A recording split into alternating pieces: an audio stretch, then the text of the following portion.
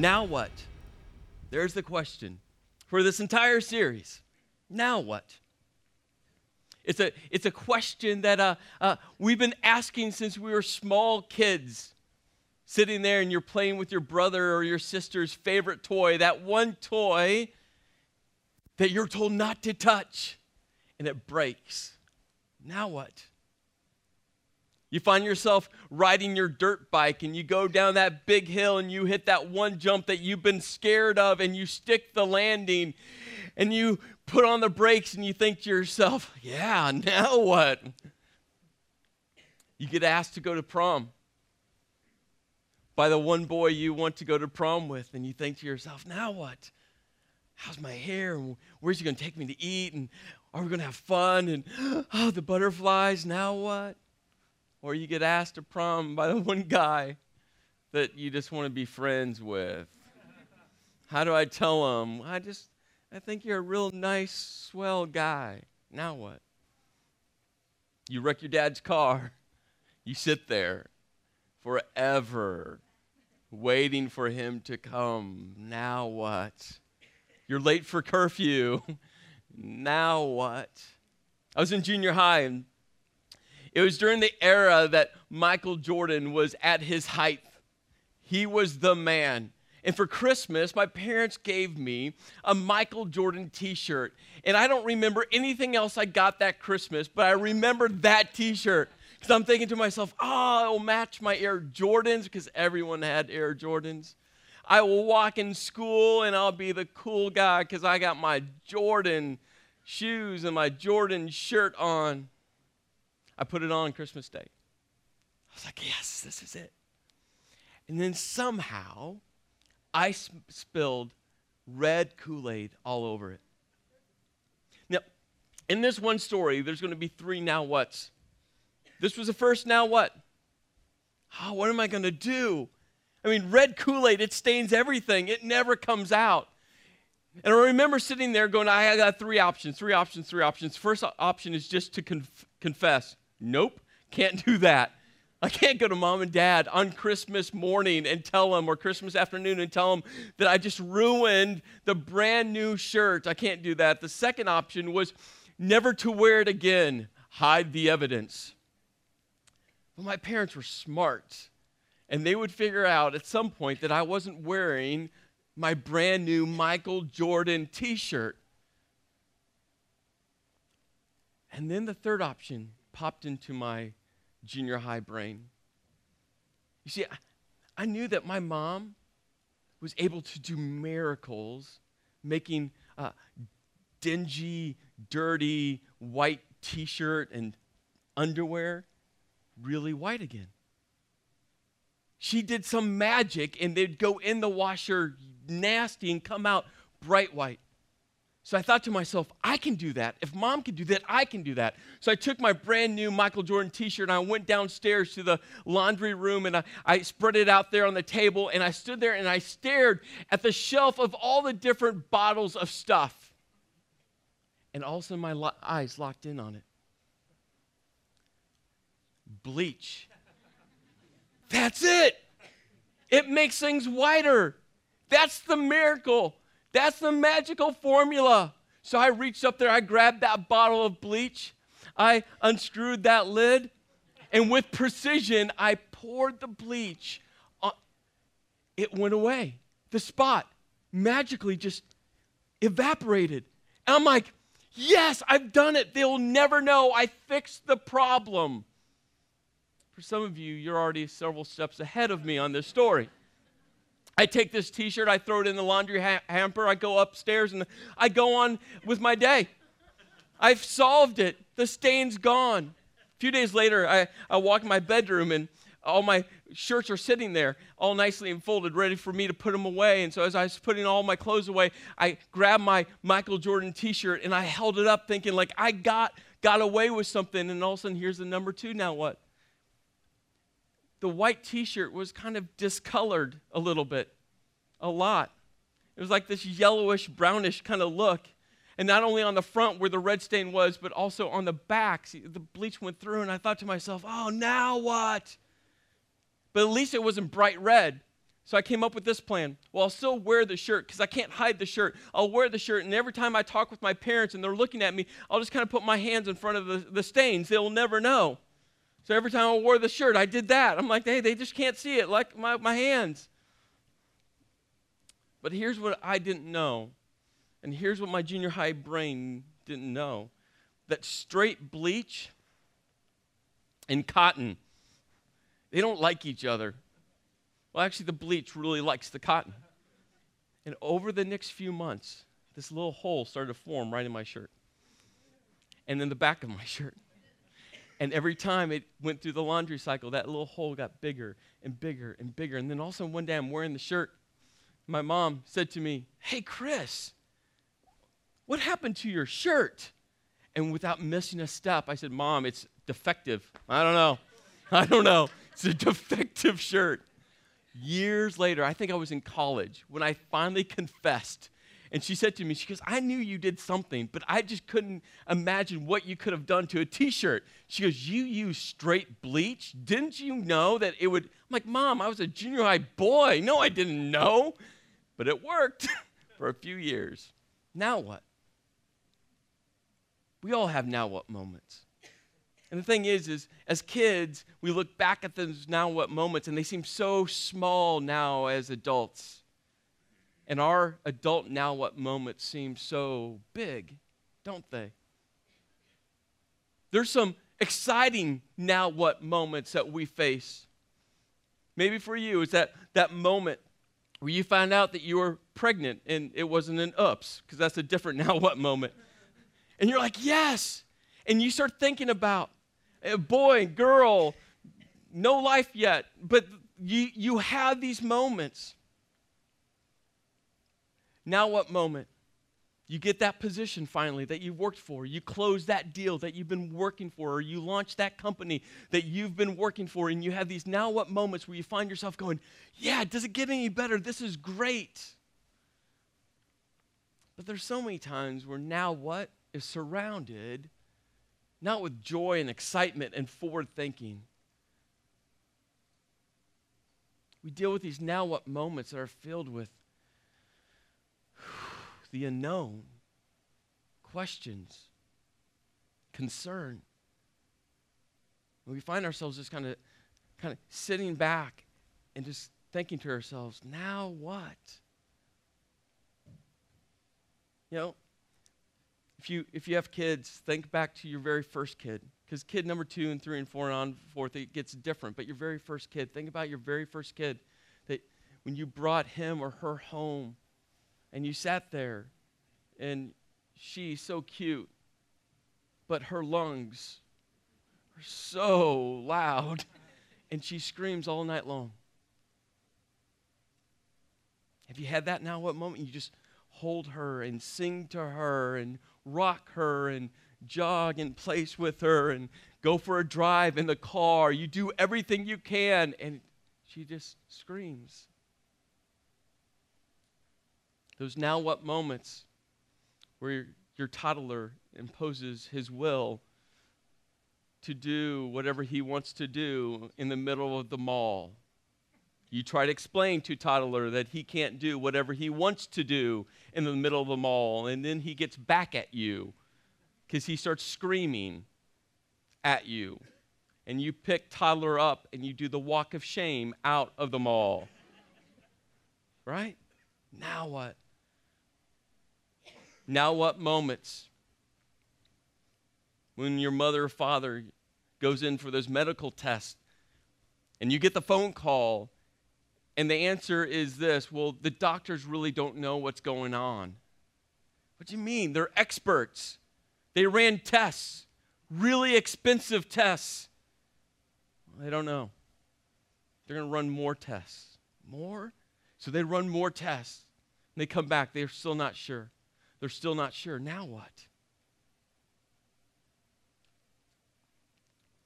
And then sometimes these now what moments are filled with uncertainty and confusion and questions. They just intensify and they get to the point where you just become angry.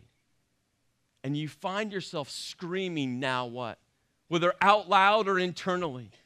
Now what? If your kids are been home over break for an extended period of time, and they could be the best kids ever, but after so much time, they can only play together so much, and they come running down or up the stairs screaming, "Mommy, Daddy," and you just flip around and say, "Now what?" And you can't send them outside. It's too cold. Maybe it's that employee that knocks on your door. You know, that employee that every time they knock on the door and every time you tell them to come in, they say something like, "I'm sorry to tell you, we have a problem," and "we" really means they messed up again. And you're like, "Now what?" Those moments where you just feel like, heck, can anything worse happen this year? For some of you, you're so excited about 2013 right now because it's a new year. You don't think 2012 could have gone any worse, and now it's 2013. You're like, at least it's a new year. Maybe it could go better than last year.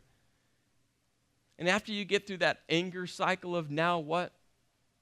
When all the emotions have run out, when you have nothing left inside of you to give, you find yourself just sitting there, emotionless, thinking to yourself, now what?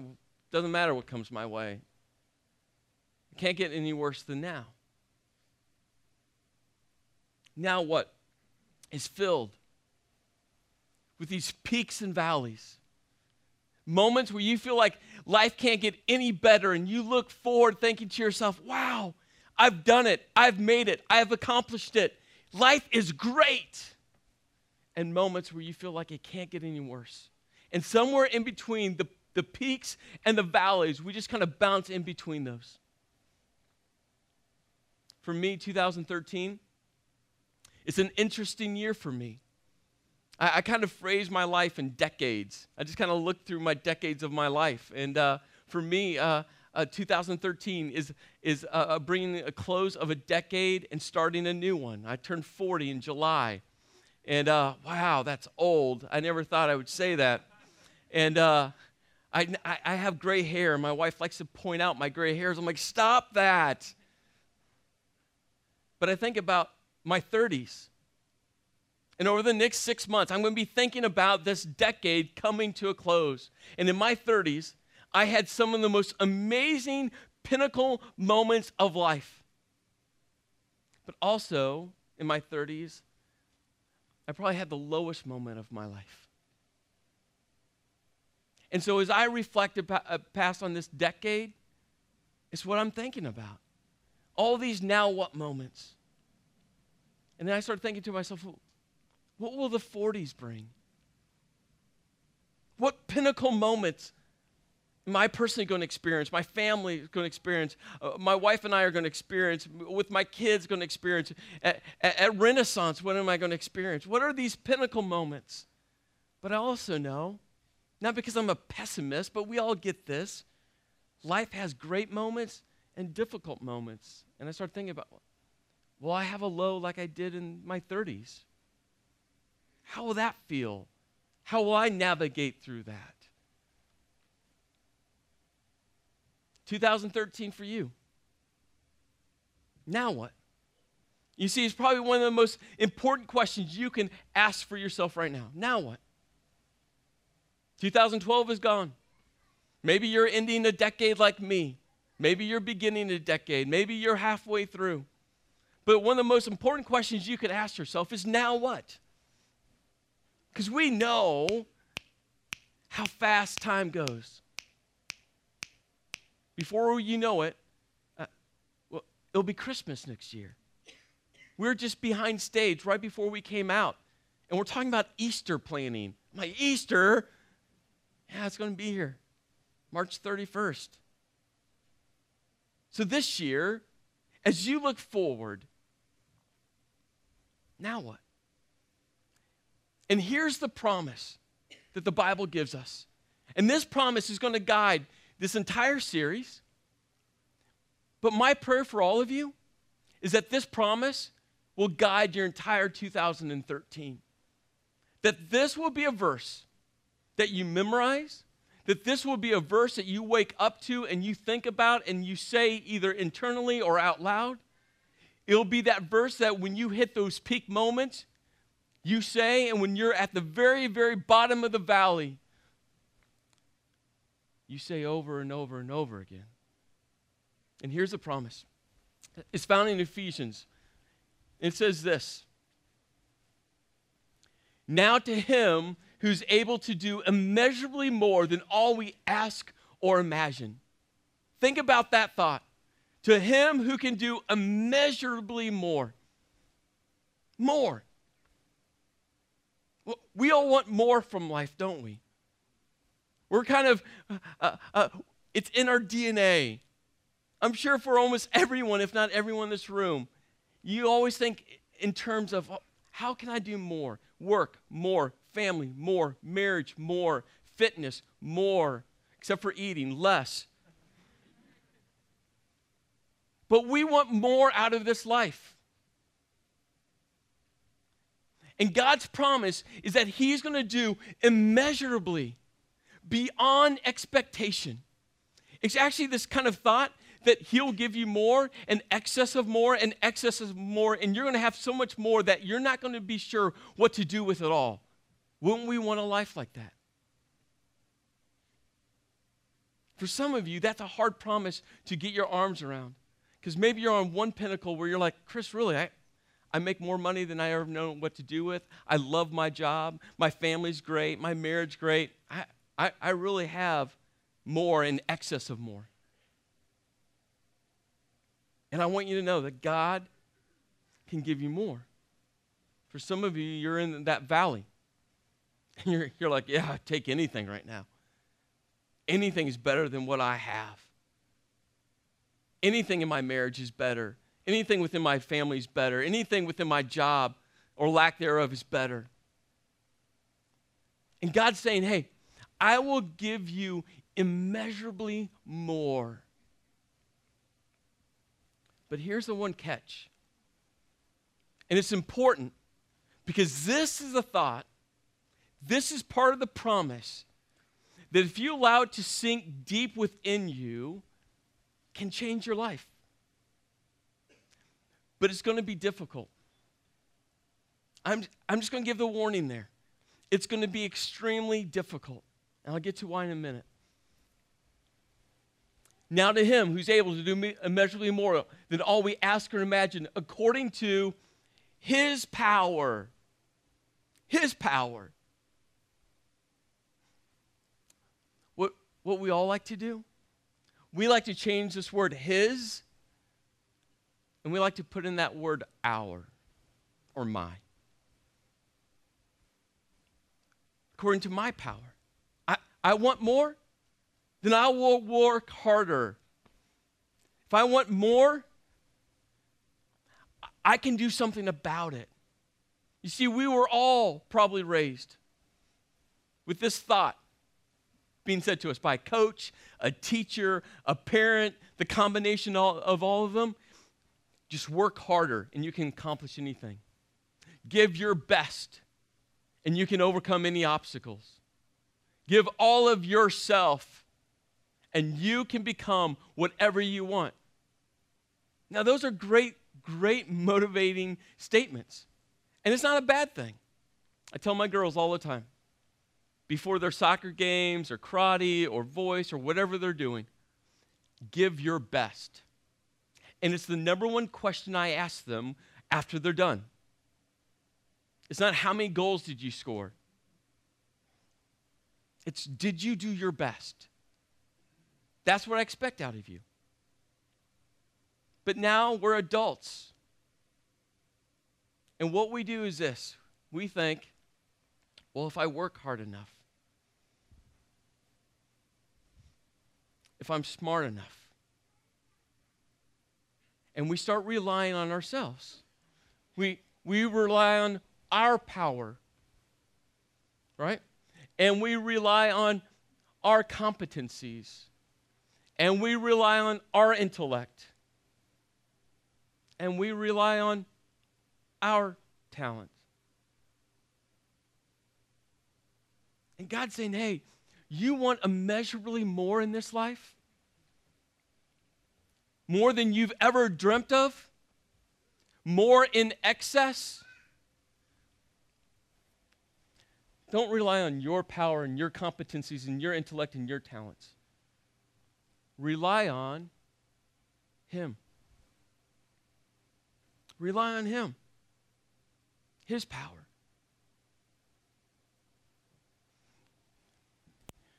His power, when you start living your life realizing that God's power and His wisdom and what He wants to do in your life and through your life, what it does is it forces your head off of yourself and up at Him. It's a powerful step in your life. For some of you, you've taken that step before, where you've just realized God's ways and His plans and His purpose, even though at moments it seems so absurd, but it always works out best. For some of you, you keep hitting the valleys because you're trying to do it on your own. And you think your way is the best way. And it's not working out. And if you work harder and longer and more hours, you might achieve something that you're trying to reach for. And God's saying you don't need to do that. You need to rely on Him. Because it goes on to say that is at work within us. That is at work within us. Over the next few weeks, we're going to be walking through parts of Ephesians 3 and 4. And God's going to kind of roll out in front of us this amazing pathway to walk down. But it starts here. It starts with relying on His power. In Jeremiah chapter 10, Jeremiah writes these words. He says, "But God made the earth by His power. He founded the world by His wisdom and stretched out the heavens by His understanding." My question for you tonight is, have you limited God's power? Or maybe a better question, how have you limited God's power in your life? Maybe another question for you. Do you realize that God wants more for you? He wants more for you. He's a God that will exceed your expectations. He's a God that truly desires for you to kind of look at life and experience life to its fullest. That even in the difficult moments of life, God wants you to know that He is walking with you and guiding you. And through those difficult moments, who you can become through His power is immeasurably more than you could ever ask for or imagine. You see, when we start relying on God's power, and when we start inviting God into our lives, and when we start inviting God to help orchestrate our lives, and when we realize that God's power and His competencies and His intellect and His talents are so much greater than ours, what we ask and can imagine becomes so small because we realize who God is in our lives.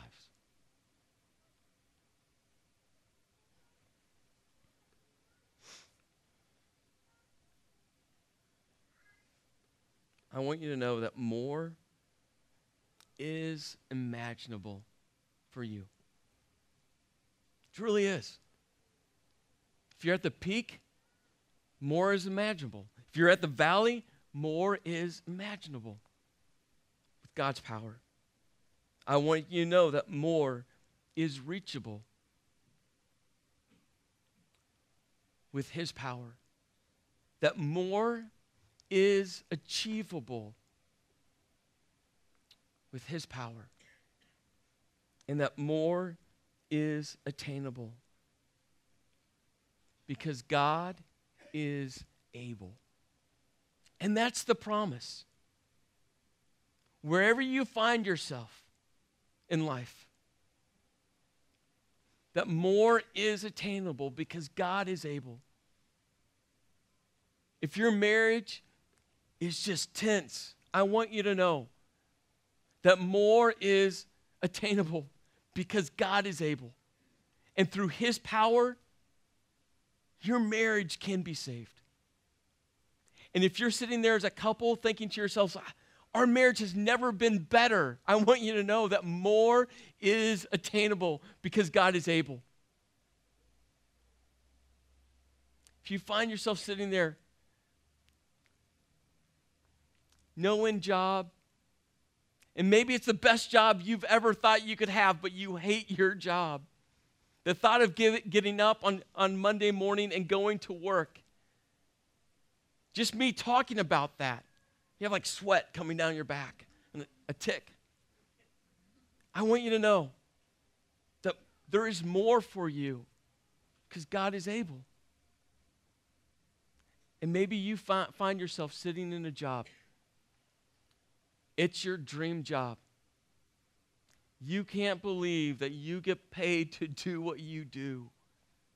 I want you to know that more is attainable because God is able.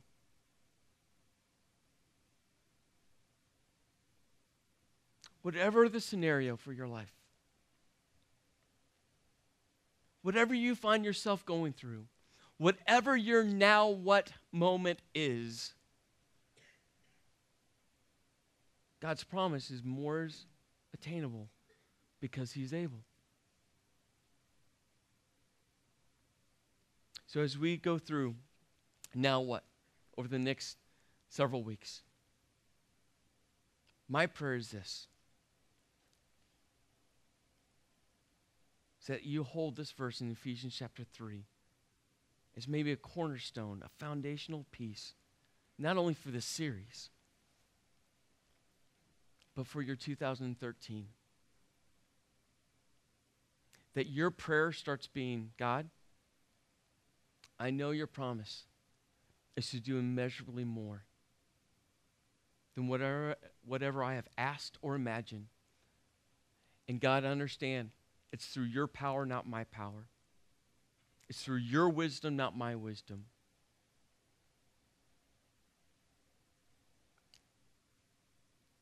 And I'm going to follow you. You see, if that becomes your prayer, I'm not saying that 2013 is going to be all smooth sailing. I'm not saying you're not going to have valley moments.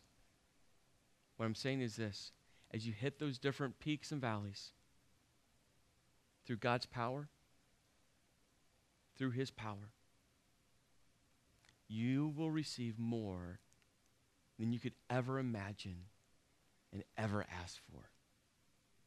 Let me pray for all of you tonight. Lord, I thank you for tonight. Lord, I'm so excited about Saturday night as just another option, another tool to help people grow in their faith with you, to help people invite their everyones to experience church in just a different way. For us to continue just to be a light to this valley. Lord, I pray for everyone here tonight. I'm not sure what their now whats are, and they probably have many. But Lord, I pray that they will rest on your promise.